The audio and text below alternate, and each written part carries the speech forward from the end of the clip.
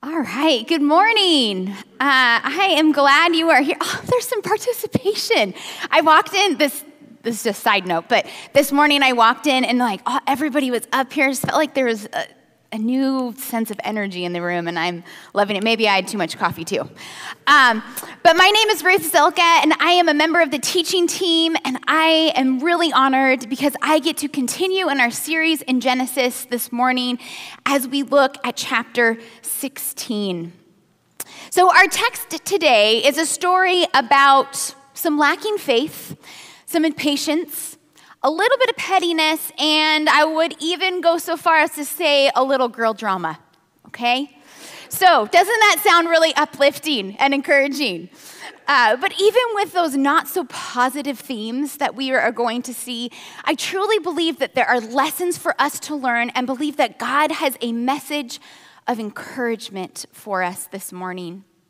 So we just heard an overview. Malik just read it for us.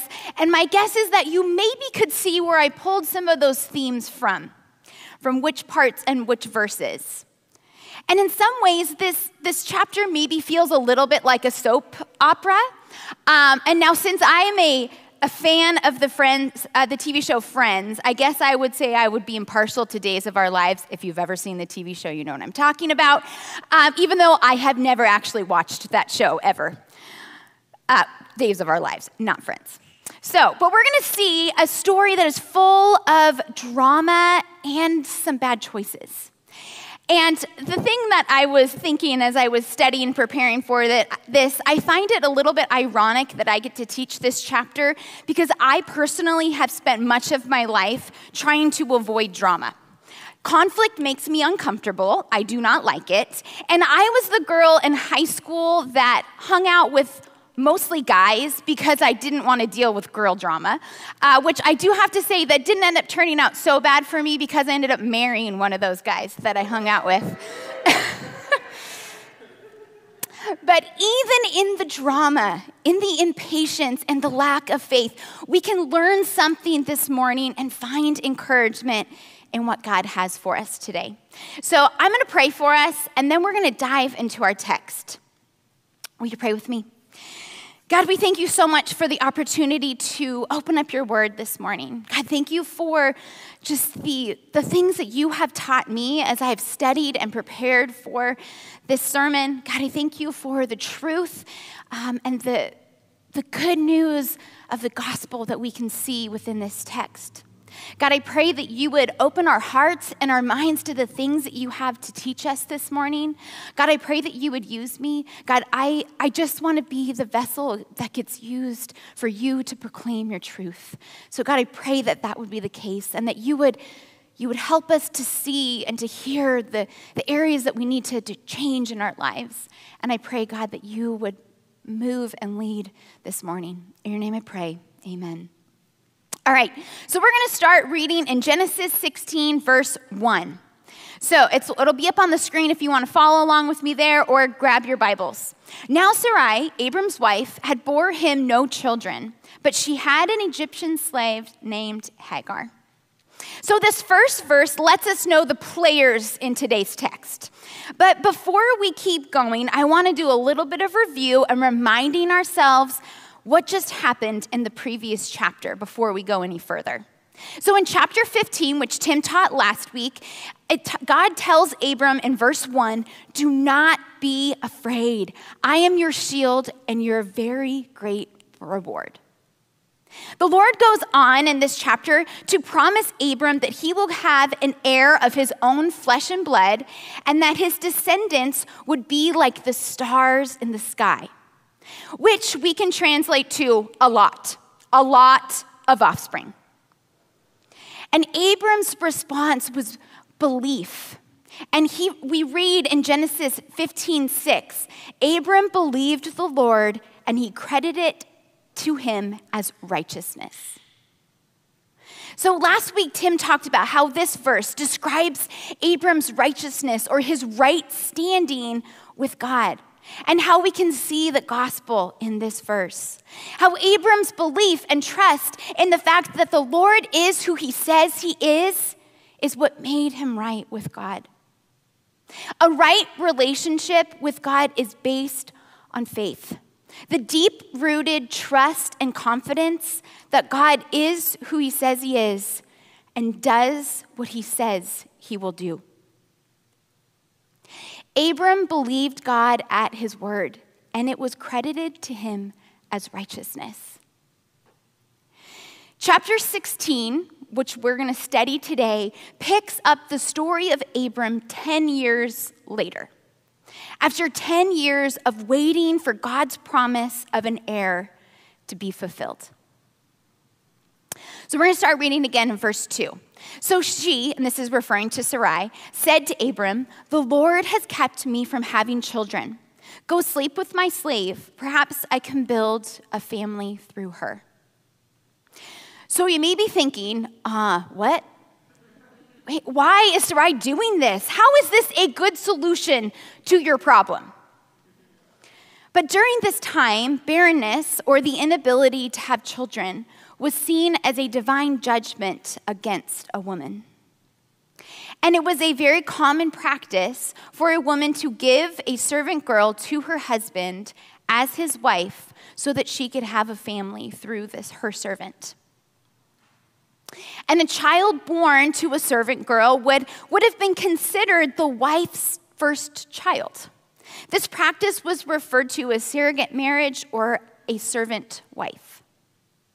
And while this was a common and acceptable practice for this time and location, it doesn't mean it was the best or even the right choice for Sarai and Abram to make. So let's pause and take a look at all of the facts that we have for just a minute, okay? When God made his promise to Abram, according to what we can read in the text, he was only married to Sarai. And the text does not mention him being married to anyone else. So if we were going to use some deductive reasoning, one could assume, even though the text does not directly say this, that God was going to fulfill his promise through both Abram and Sarai. However, it appears that Sarai got tired of waiting, and she decided to take things into her own hands. She used an acceptable social practice of the day to help fulfill what God had promised. She used a worldly custom in her own timing as a substitute for a miraculous work of God in his perfect timing. Just because something is socially or culturally acceptable does not mean it is part of God's plan or his desire for our lives. And it does not mean that it is the best thing for us. We see later throughout Scripture the strife that comes between the two nations that will descend from Abram's heirs. Isaac, that's a little spoiler for later on in the book, and Ishmael, who we see in this chapter today. Sarai's attempt to solve the problem and push God's promise through in her own timing caused hostility even thousands of years later. How often do we use a socially or culturally acceptable substitute for the work of God in our lives? What worldly comfort do we run to before we run to the Lord? Are we trying to make things and take things into our own hands and make them happen in our own what we think perfect timing because we want things to happen faster instead of waiting on God and his perfect timing? Now, when we do this, we can miss out on watching God do the miraculous and the seemingly impossible. Or, as in the case of Sarai, we can also cause ourselves unnecessary pain and strife. So let's see what the end of verse 2 has to say and see how this choice is going to work out and this lack of faith that will end up producing some hardship. Abram agreed to what Sarai said. All right, so that's the end of verse 2. So before we keep going again, got to talk about Abram for a second. Okay, so you remember that faith that we just reviewed and talked about in chapter 15? All right, we saw that faith demonstrated in chapter 15, and it seems like this faith, maybe it perhaps has faded. Abram simply agrees with his wife. While we don't know the thought process that went on through his head when he was presented with this idea, we can see a lack of leadership when he simply just agrees. Until this point, from what we can tell, Abram had been a monogamous man, having only one wife. And if we go back to our deductive reasoning that we were using before, God made this promise for an heir to Abram when he only had Sarai. Now, we don't know the full context of this conversation. We can only know and fully understand what Scripture tells us. But it appears that Sarai and Abram are taking matters into their own hands. They have come up with a culturally acceptable way to allow God's plan to be fulfilled. Now, we don't see Abram stopping Sarai and reminding her of God's promise and what the circumstances were when God made that promise. We can see now how they might have been able to justify this decision. Or maybe another way of looking at this is how they were able to convince themselves that what they were doing was okay. Because we've probably all done this ourselves, justified our actions. But just because we can justify something does not make it right. So let's think through some of these possible justifications that they might have had in their internal dialogue with themselves as they made this decision. And see how they might have been able to convince themselves that this was a just fine choice. Okay, first, this was a culturally acceptable practice, like I've mentioned before. And no one in their community would have looked down upon them or judged them for this decision. Now, for Sarai, there was a certain level of sacrifice in this decision. She was willing to give up being Abram's only wife. And she was willing to admit that she could not give Abram what he wanted so badly, an heir. So she provided a solution to this problem. Now, for Abram, he could have justified this potentially because according to what we read in chapter 15, God promised Abram an heir of his own flesh and blood, but God does not specifically say that this heir would be born of Sarai. But even with these practical justifications, they are still taking matters into their own hands. They're still saying, we got it. And we don't see them seeking the will of the Lord in this situation. We just see them using a worldly substitute to fulfill God's plan. Now, I know in my own life, there have been times where I have justified my actions based on what the world finds acceptable. I've justified my anger when someone else's actions and decisions have negatively impacted my life. And I've also justified my cold shoulder when my character has been put into question. I have justified my lack of faith and desire for things to just happen right now because I want instant results, and convinced myself that it wasn't a lack of faith, but instead just creative problem solving. But we will see as we pick up our story back again in verse 3 that our creative problem solving is often just a lack of trust and faith that God is who he says he is and he will do what he says he will do. So after Abram had been living in Canaan 10 years, Sarai, his wife, took her Egyptian slave Hagar and gave her to her husband to be his wife. He slept with Hagar, and she conceived. When she knew she was pregnant, she began to despise her mistress. So I want to discuss this term mistress for a second, because the meaning of this is not the meaning that we are accustomed to today.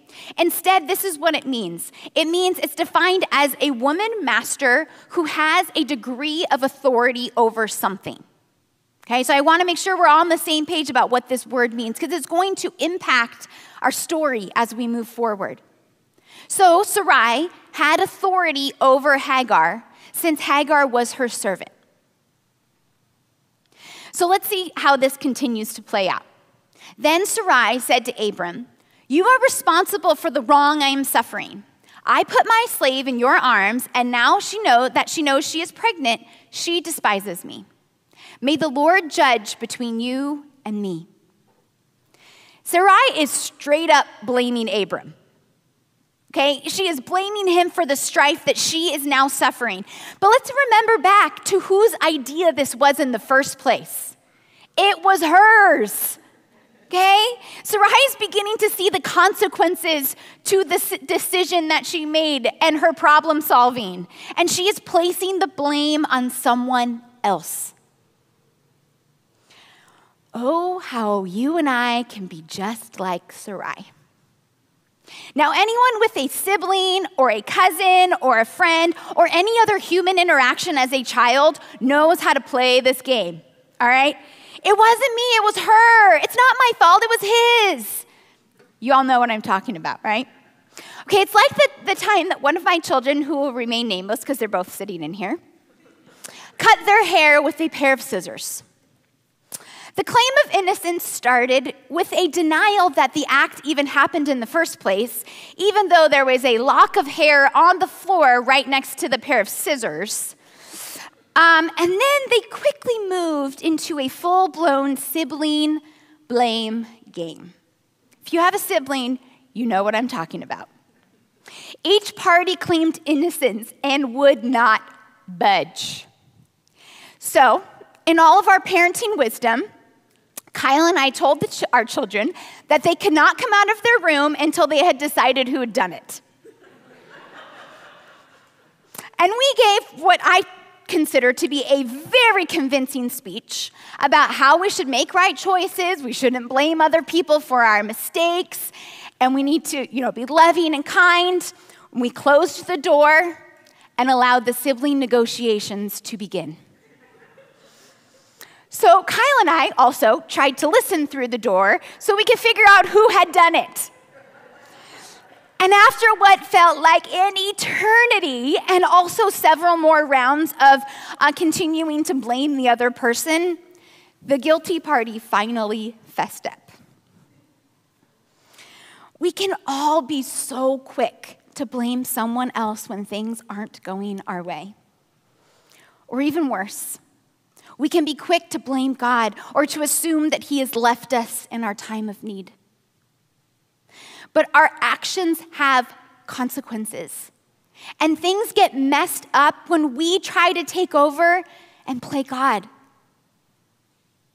Problems arise when we lack faith and when we lack a willingness to wait on God's timing. So let's see how Abram responds in verse 6. "Your slave is in your hands," Abram said. "Do with her whatever you think best." Then Sarai mistreated Hagar, so she fled from her. Sarai blames Abram, and Abram avoids responsibility by telling Sarai to do whatever she thinks is best. This is like the ultimate hands up in the air, it's not my problem kind of a moment. And in the midst of all of this, we have Hagar, the servant girl who was thrown into this big, old, dramatic situation and who is also causing some of the drama herself. Now, perhaps Hagar felt like she had a little bit more clout and power since she held a new role in Abram's family, a new servant wife role, and she was carrying his first blood heir. But even with this new role in Abram's household, she had what sounds like a pretty bad attitude towards Sarai. So what does Hagar do? She gets the heck out of there. Okay, because she is being so mistreated. And now she is a pregnant single mother with nothing in the middle of the desert. Okay? But God sees Hagar, and an angel of the Lord speaks to her. The angel of the Lord found Hagar near a spring in the desert. It was the spring that is beside the road to Shur. And he said, Hagar, slave of Sarai, where have you come from, and where are you going? I'm running away from my mistress Sarai, she answered. Hagar is found by an angel of the Lord in her distress and mess. Now, Scripture is not 100% clear who this angel is, but we know that it was God in human form because Hagar has a conversation with the angel of the Lord. Many believe this could have been the pre-incarnate Christ, Jesus, before he came to earth as a baby. But whomever Hagar is interacting with, the one thing we do know is that she is speaking with the God Most High, and he cares deeply for her. He loves her, and he cares about her problems. So let's see what else the angel of the Lord tells Hagar. Then the angel of the Lord told her, go back to your mistress and submit to her. The angel added, I will increase your descendants so much that they will be too numerous to count. Hagar was running away from her problems. And running away from our problems rarely solves them. Hagar is instructed to return to Sarai, to face her problems and change her attitude towards her mistress. No matter how justified she might have felt in her response, she was called to go back and to submit. Hagar's life was impacted by the choices of others, but she was still called to go back and to submit. Even though she was mistreated, she was still called to change her attitude towards Sarai. Now, there may be times in our lives when the actions of others greatly impact us. And when we might feel justified in our actions, our anger, or our own mistreatment of others. But this is not what we are called to do. We are called to love, to forgive, and to treat others with a Christ-like love. However, we cannot do this in our own strength, or at least we can't for very long. We need Jesus. We need him to change our hearts, to help us to forgive, and to help us love with a Christ-like love. Now, I know for myself, I have really been learning this lesson over the past 3-4 months or so. And I was really struggling with anger towards others due to some questionings of my character and also because of some decisions that other people were making that were really impacting my life. I spent a lot of time justifying my anger and judgment until I realized that anger was overtaking my mind and hardening my heart. And the Lord convicted me of these things. And I began to pray that God would help me to forgive and would change my heart toward those who had hurt me.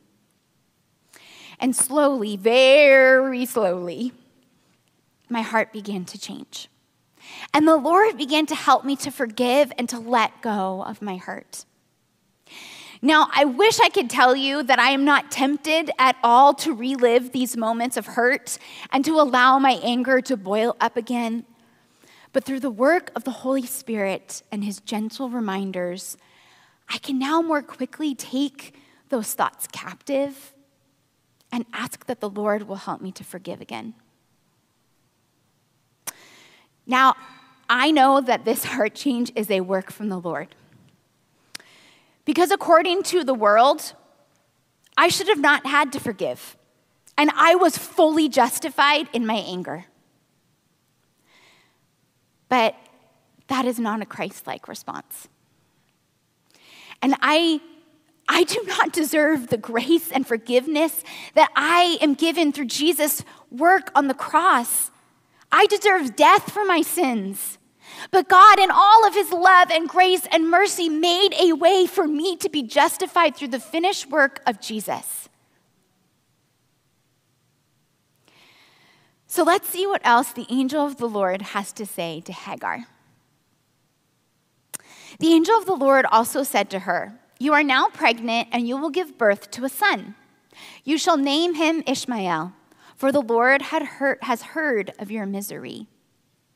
He will be a wild donkey of a man. His hand will be against everyone, and everyone's hand against him. And he will live in hostility towards all his brothers." So, I don't know about you, but I'm not sure how I would feel if I was told this about my unborn child, okay? I mean, let's think about this. I mean, things start great, right? Like you're having a baby, you're gonna name him Ishmael, and things go south real quick, okay? But later in Scripture, we're going to see that, in fact, this does happen in Ishmael's life. But this is the thing. I love Hagar's response is so beautiful. And we're going to see her faith and her trust in the Lord in her response. She gave this name to the Lord who spoke to her. "You are the God who sees me." For she said, "I have now seen the one who sees me." That is why the well is called Bir Lahai Roi, and it is still there between Kadesh and Bered. Hagar was heading in the direction of Egypt, perhaps back towards her relatives, but she was in a desolate wilderness that was very dangerous, and she was all alone. She most likely would not have survived the journey had the angel of the Lord not appeared to her and saved her by telling her to go back and to submit. The Lord communicated with Hagar, and she trusted the Lord in a way that even Abram and Sarai didn't at this point. And now we see how the Lord saved her. She encountered the God Most High, and she was different. She was changed, and she was seen and known by him. Hagar realized that the creator of the universe saw her. He saw her in all of her distress and her mess, and he cared. And God does the same for us. He sees us in our pain, in our distress, in our hardship. And not only does he see us, he loves us far more than we will ever be able to comprehend. And not only does he love us, he sent his one and only son to this earth to live a perfect and sinless life, to die the death that you and I both deserved, and to defeat death by rising again. Hagar went from being a mistreated, runaway, pregnant servant wife who maybe didn't have the best response to her master, to a woman who had seen the one who saw her. Now, Hagar returned to Sarai, and we can read how things end in verse 15 and 16. And Hagar bore Abram a son, and he called the name of his son, whom Hagar bore him, Ishmael. Abram was 86 years old when Hagar bore Ishmael to Abram. Wow, that's really old. The name Ishmael means God hears. God saw and heard Hagar's situation, and he does the same for us. Even when we feel mistreated or thrown into the middle of other people's mess, or even if we feel like life just really stinks, God sees it all and he hears us. Hagar's willingness to return was her faith in action. Abram and Sarai's plan to produce an heir through Hagar showed their lack of faith and impatience to wait on God's perfect timing. Now, last week, Tim defined faith as when our belief leads to trust and it is exercised. When belief leads to trust and it is exercised. And do you remember what he said faith is not? It's not wishful thinking. It's not manifest your destiny. And it's not a reward for trying harder. Faith requires trust and provides us an opportunity to produce perseverance. James 1:2-8 says this, "Consider it pure joy, my brothers and sisters, whenever you face trials of many kinds, because you know that the testing of your faith produces perseverance. Let perseverance finish its work so that you may be mature and complete, not lacking anything. If any of you lacks wisdom, you should ask God, who gives generously to all without finding fault, and it will be given to you. But when you ask, you must believe and not doubt, because the one who doubts is like a wave of the sea blown and tossed by the wind. That person should not expect to receive anything from the Lord. Such a person is double-minded and unstable in all they do." We should consider it pure joy when we face trials, because the testing of our faith produces perseverance. We should not look for a solution to our problems or a quick fix or a way out like Sarai and Abram. We should be willing to walk through the valleys of life, to allow trials to shape us and grow us and to teach us more about Jesus. Accepting counterfeit, culturally acceptable solutions to our trials will only cause us to be like the waves of the sea, tossed about by the wind. And what if instead of being tossed and blown like the waves of the sea, that the prayer of Paul for the church in Ephesus was our prayer for ourselves and for others? Ephesians 3:14. "For this reason, I kneel before the Father, from whom every family in heaven and on earth derives its name. I pray that out of his glorious riches, he may strengthen you with power through his Spirit in your inner being, so that Christ may dwell in your hearts through faith. And I pray that you, being rooted and established in love, may have power together with all the Lord's holy people to grasp how wide and long and high and deep is the love of Christ. And to know this love that surpasses knowledge, that you may be filled to the measure of all the fullness of God. And now to him who is able to do measurably more than all we ask or imagine, according to his power that is at work within us, to him be the glory in the church and in Christ Jesus throughout all generations, forever and ever. Amen."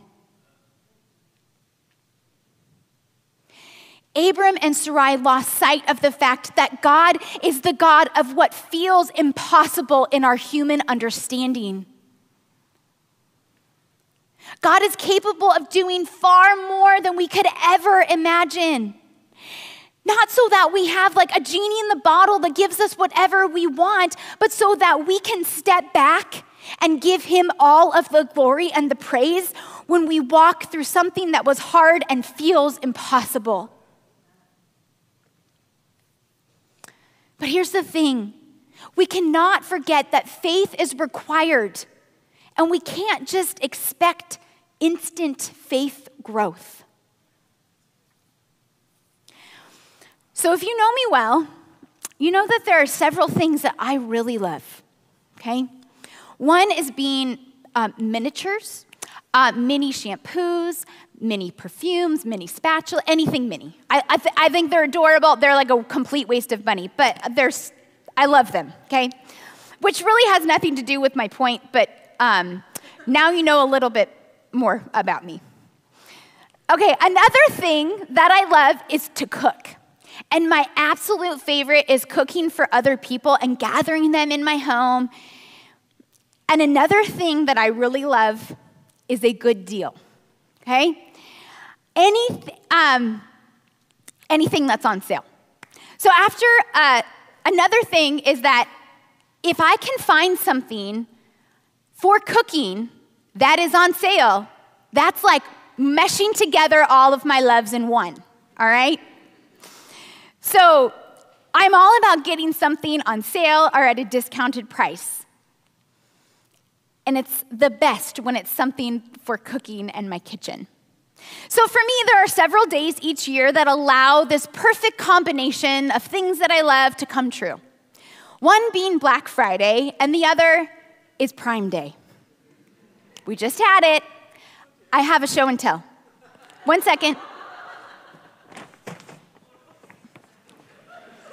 Bear with me. Okay? This is also something else I got on sale, my bag, from Amazon. All right. Okay, let's see here. This is my Instant Pot, okay? I got this on sale last year on Prime Day. And it was such a good deal, okay? And I use this thing all the time. And I'm constantly telling other people how awesome it is, and that my Instant Pot can cook pasta in 4 minutes, it can make chicken tacos in 20 minutes, and it literally makes the most perfect hard-boiled eggs where the shell just like falls off. Okay, if you have an Instant Pot and you didn't know that, you should try. Trust me, you'll thank me. Instant gratification when it comes to cooking is an awesome benefit for my family. Okay, especially I'm a teacher. When I'm working in the school year, my favorite thing in the kitchen. And we can benefit from it. Now, I promise I'm not like an Instant Pot affiliate, and I do have a point. I think sometimes we treat the process of deepening our faith like an Instant Pot. We want instant results. We want the process to be over as quickly and painlessly as possible. We want to avoid all the hard work, all of the steps, and all of the time that goes into building a relationship with the God Most High and submitting to Him so that He can build our faith and walk us through whatever we need to experience in life in order to deepen our faith and trust in Him. Faith provides an opportunity to produce perseverance. It isn't microwavable or instant potable, okay? It takes time. It takes trust. It takes submission. And it takes a belief backed by action as we acknowledge that we are saved by grace through faith. So often in our walk, we want to jump from peak to peak, from spiritual high to spiritual high, and we want to skip the valleys. But it is in the valleys of life that we can learn the most about God and His character. It is in the valleys that we watch God build perseverance in us as we trust and obey and have faith that He will walk us through whatever trial that valley is going to bring.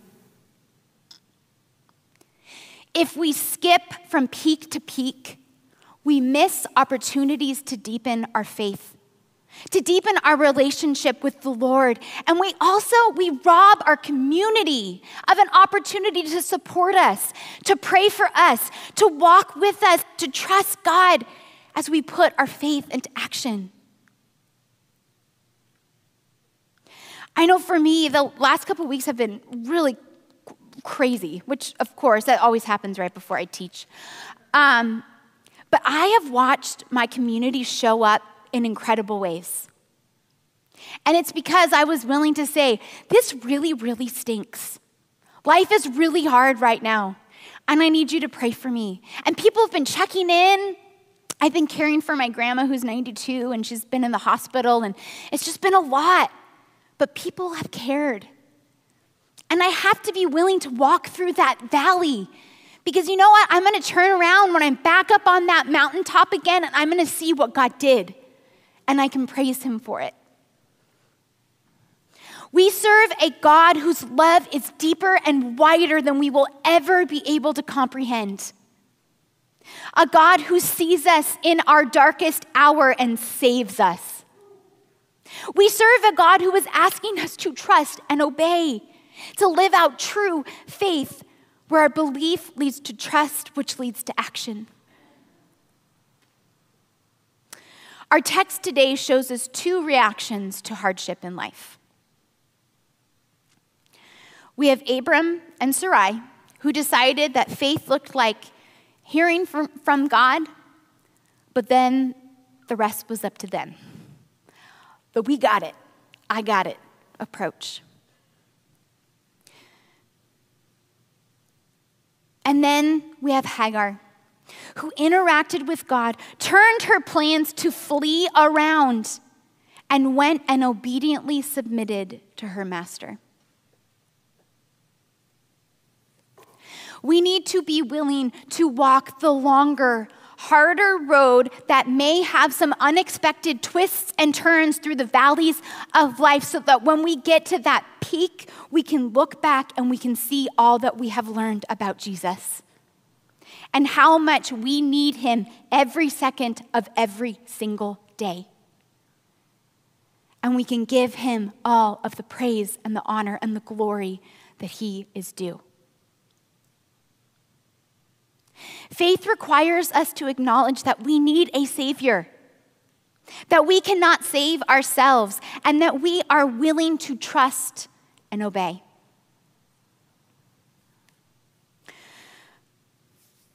So I leave you with this question to ponder.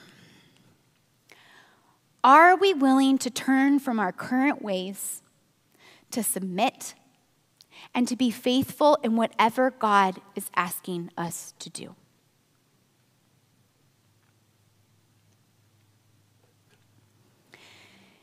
And may we find joy in the journey of watching God increase our faith as our belief leads to trust that is exercised in all areas of our lives. Let's pray. God, we thank you for this incredible story of Hagar and Sarai and Abram and all that we can learn from each of these people. God, we thank you for the ways that you saw Hagar in her distress. And God, you cared deeply. Father, I ask that we would be willing to walk through those difficult valleys, Lord, and to trust that you will deepen our faith. May we not look at our faith like something that can happen instantly, but instead, may we be willing to watch you change our hearts, to ask that you would do that. And God, at the end, when we can turn around and see all that you have done, that we would give you the glory and the honor, because you are due all of it. God, I pray that as we continue in worship this morning, that you would continue to speak to our hearts, to lead us and guide us. And God, may you get all the glory. In your name I pray, amen.